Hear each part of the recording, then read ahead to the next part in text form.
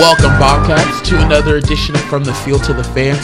I'm your host, Otis Evergal, and with me, I have Keeson Ramirez. Man, you recovered from Tuesday's game yet, or you feeling better?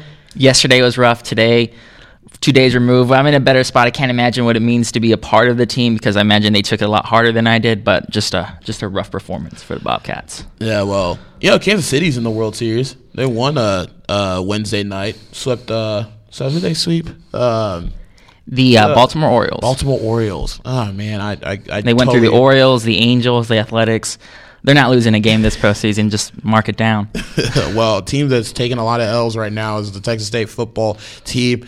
Man, they struggled. ESPN2 Tuesday night against Louisiana Lafayette, the Ragin' Cajuns. Headline for the paper. Very proud of it. Cajuns too hot to handle. And seriously, they were. I mean, Terrence Broadway, 14 of 21, 225 yards, a touchdown interception, but 19 carries for 113 yards. Elijah McGuire, eight rushes for 64 yards in the ground. A little bit below his average of 66 yards per game, but he had 4 receptions, 85 yards, 62-yard touchdown reception of the second play of the game. Huge momentum for Lafayette, especially on the road. Then you look at Tyler Jones and the Bobcats, 14 of 23, 176 yards, touchdown interception, 16 rushes for 11 yards. Terrence Franks, 30 yards rushing. Robert Lowe, 36 yards rushing. 94 total yards for the Bobcats. That's not the recipe for success, and it showed Tuesday on ESPN2. They allowed a season-high 528 yards to Louisiana Lafayette, almost double what they had. 21 minutes of time possession. They only ran 58 plays. A lot of Tyler Jones' stats were in garbage time when they were already losing by 31 points. And you look at it, Bryce Gunner's touchdown with 1 minute to go.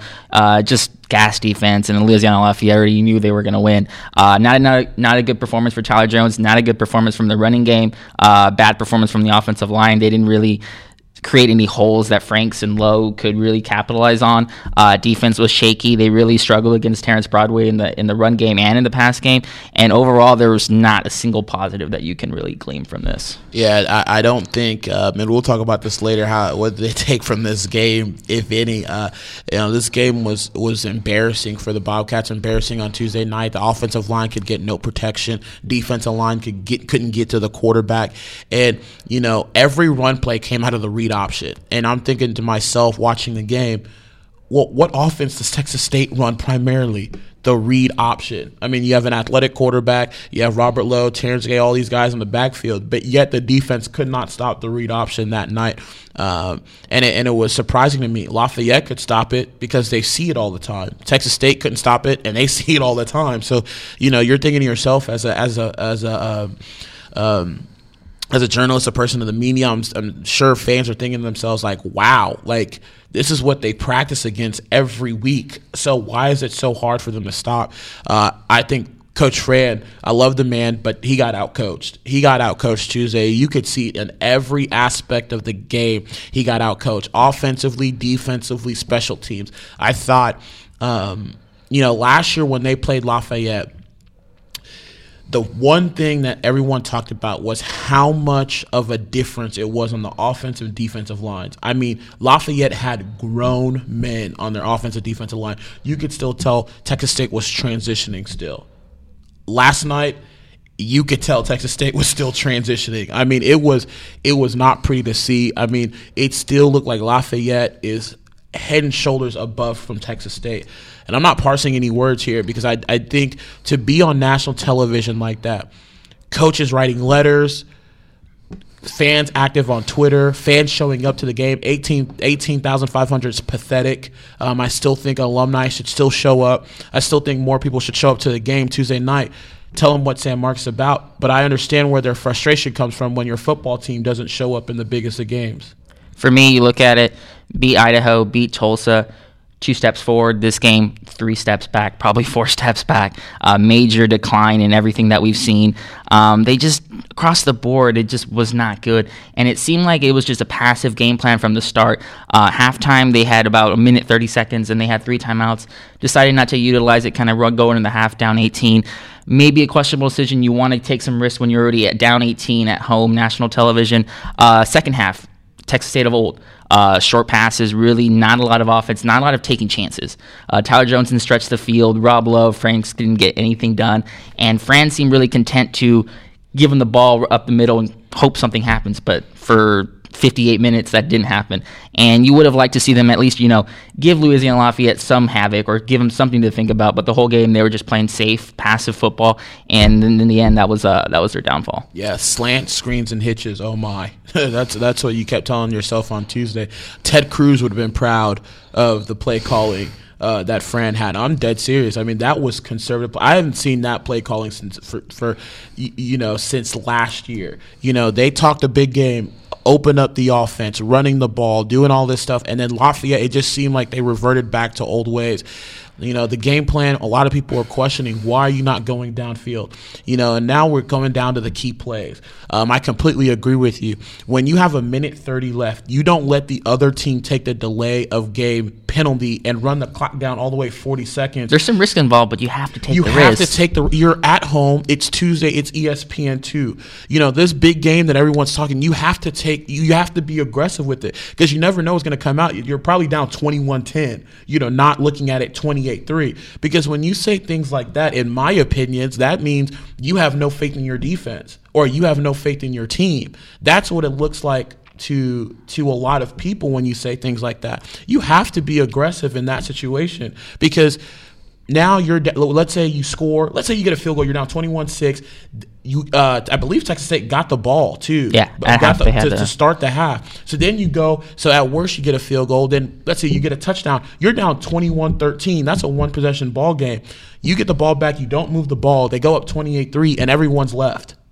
I mean, which they already did anyway. You got to take that chance. You have to take that chance. So that one there and 3 timeouts. 3 timeouts left in the back pocket. I mean, you're thinking to yourself, you're saying, what's the thought process? They had 10 days, to prepare for this. 10 days. A lot of people are looking at Fran and saying, what? I mean, it's almost like earlier in the season you took like 50 steps forward. And then now slowly it's like you're taking 60, 70 steps back. You're just wondering to yourself as a fan and as a person that follows the team closely, like what's going on in practice? Are the players not as focused? Are they not paying attention to details in the game plan? And the other key to me for the game was, good Lord, I hope for the next 11 days before they play Monroe, they work on basics of tackling. Because Elijah McGuire and Terrence Broadway looked like they were playing NBA street ball out there. I mean, the ankles that were broken time after time after time. It's almost like the defense was defeated. So hopefully they figure it out. And those are kind of my keys of the game. To be fair, he kind of faked me out too in the press box with his read options. He's kind of deceptive. One of the key plays, or at least 2 of them, were Christian Ringo's fumble return, 41 yards, touchdown. It was 7-3 after the second play. The game resulted in a touchdown. Texas State held them 4 consecutive possessions to no points. Then the fumble broke the game open. Tyler Jones kind of lost his mojo, whatever he had left. And then they kind of just, took that momentum from there. The second play that I'd like to focus on was David Mayo's forced fumble. That wasn't a forced fumble. Down the sideline, right sideline, Terrence Broadway, right. He stripped him with his left hand. Ball kind of tiptoed on the edge for a little bit. Jamad Williams picked it up. Really pivotal play. Could have maybe, gave Texas State something to latch onto. They confirmed it, and they said it wasn't a fumble. It was out of bounds. So that was a potential swing play that didn't happen. Yeah, and that play shouldn't have been confirmed. They should have just said the play stands to confirm it. That was kind of tricky. But 94 total yards rushing, not Texas State's game plan. They're a run-first team. I thought Terrence Franks, it's hard to sit a guy that got 95, 70-yard touchdown runs, in one game. But Rob Lowe, I feel, is that first down back who gets 5 to 6 yards. And then once he starts getting that rhythm going, you see him go for the 15, the 12. Now he's getting you in first down. Now the play action, the misdirection is all put together. And Terrence Franks is a great 2-back who gives you great deception and misdirection there of his own. So I thought they should have stuck with Rob Lowe a little bit and not just stick with Terrence Franks. But Bryce Gunner, he's the guy that I've been hammering from for the past year now. The man, he is a man. He is a big nice little guy. double move on the touchdown. On the touchdown late. And I give him the game ball. He's starting to grow up. You can see the route progression. You can see him blocking downfield. You can see that he's starting to, make the moves and stuff like that. So that's always good. But for him, two receptions, 50 yards, and a touchdown. He had a 33-yard touchdown with his high school quarterback, Stevensville, so from the state champions. And so that's who I'm giving the game ball to, because you can see the improvement in Bryce Gunter. My game ball, and kind of indicative of how bad this game was for Texas State, Will Johnson, the punter / kicker. 8 punts, 370 yards, 46 yards per punt, 3 inside their 20, and his first punt was 58 yards. That really, if you look at it, he was the defensive player of the game too, because he saved a lot of points just by putting Louisiana Lafayette in a position where they had to go 80 yards to score a touchdown. And that early on played a big role when Texas State still got their feet wet and they still had a chance. He was really, really what I saw, the only player that stepped up against Lafayette. Yeah, and I tell you this, Texas State better figure it out quick, because Georgia Southern 4-0, 5-2 overall. Arkansas State 2-0, 4-2 overall. Lafayette 2-0, 3-3 overall. South Alabama 2-1, 3-2 overall. Monroe 2-1, 3-3 overall. Texas State, Troy 1-1. Texas State 3-3, Troy 1-5. New Mexico State's 1-2, 2-5. App State, Appalachian State 0-2, 1-5 for the season, and then Idaho 0-4 in conference, 0-6 overall. And the reason I mentioned those records is because that's a Sun Belt standings right now. But remember, Texas State's played Lafayette. You still have to play Georgia Southern, Arkansas State, South Alabama, and Monroe.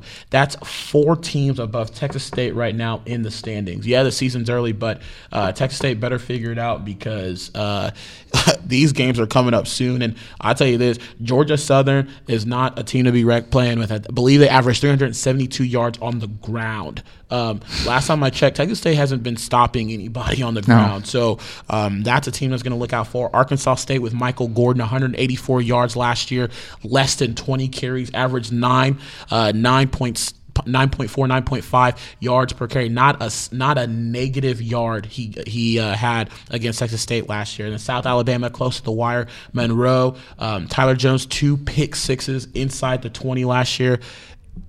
So for me, I think Texas State better figure it out. Otherwise, it's going to be a rough season in the Sun Belt. Halfway through the season, 3-3, 6 games left. The way I look at it, and we already have the tough competition ahead. To be a bowl-eligible team, or not to be a bowl-eligible team, to be a team that's worthy of actually a bowl, not just eligibility, you have to win at least 4 of the next 6, probably 5 of the next 6 to go 8-4. And you look at the schedule, you look at the way the team is constructed, the way they're going, the way that everything just seems, it doesn't seem likely that they'll get that 5 out of 6, 4 out of 6 to get there. Just a tough schedule. Rough season. You had Iraq already out. You defenses still getting their feet wet with John Thompson's system, and the offense is what it is right now, and that's certainly not good as you head forward. Yeah, so Bobcats better figure it out, because conference play is near. We talk about Monroe's coming up on October 25th. They're going on the road to go play those guys. Man, when they have long layoffs, from Pine Bluff, it was 14 days off to Navy, they lose 21-35. Tulsa, 10 days off, they lost to Lafayette 10-34. They're going to have 11 days off when they play Monroe. Hopefully Bobcats mentally can figure it out, and hopefully they go back to the basics, running the no-huddle, opening up the offense a little bit more, defensively learning how to tackle, playing Coach Thompson's system. And I think Coach Thompson's going to have to blitz more now, because I just don't think anybody other than ODR can get to the quarterback. So hopefully Bobcats figure it out, and hopefully this 11-day layoff against Monroe will definitely help them out, unlike the 2 previous games. What you hope for from this 24-point loss, and David Mayo put it post-game, was that it's a learning experience. Lafayette kind of outclassed them, and they have to use this game as a fuel for the rest of their season. If they use it in another way, it could derail the rest of their season. So it's a very pivotal point in the season where they're trying to learn from this game. Yeah. And hopefully, like I said, hopefully the Bobcats figure it out. If you have any questions for us, you can leave it at theuniversitystar.com, or you can tweet us at universitystar or at ustar_sports using the hashtag Field2Fans. For Keeson Ramirez, I am Otis Sevagaro, and like I always tell you, we'll see you next time. Bye.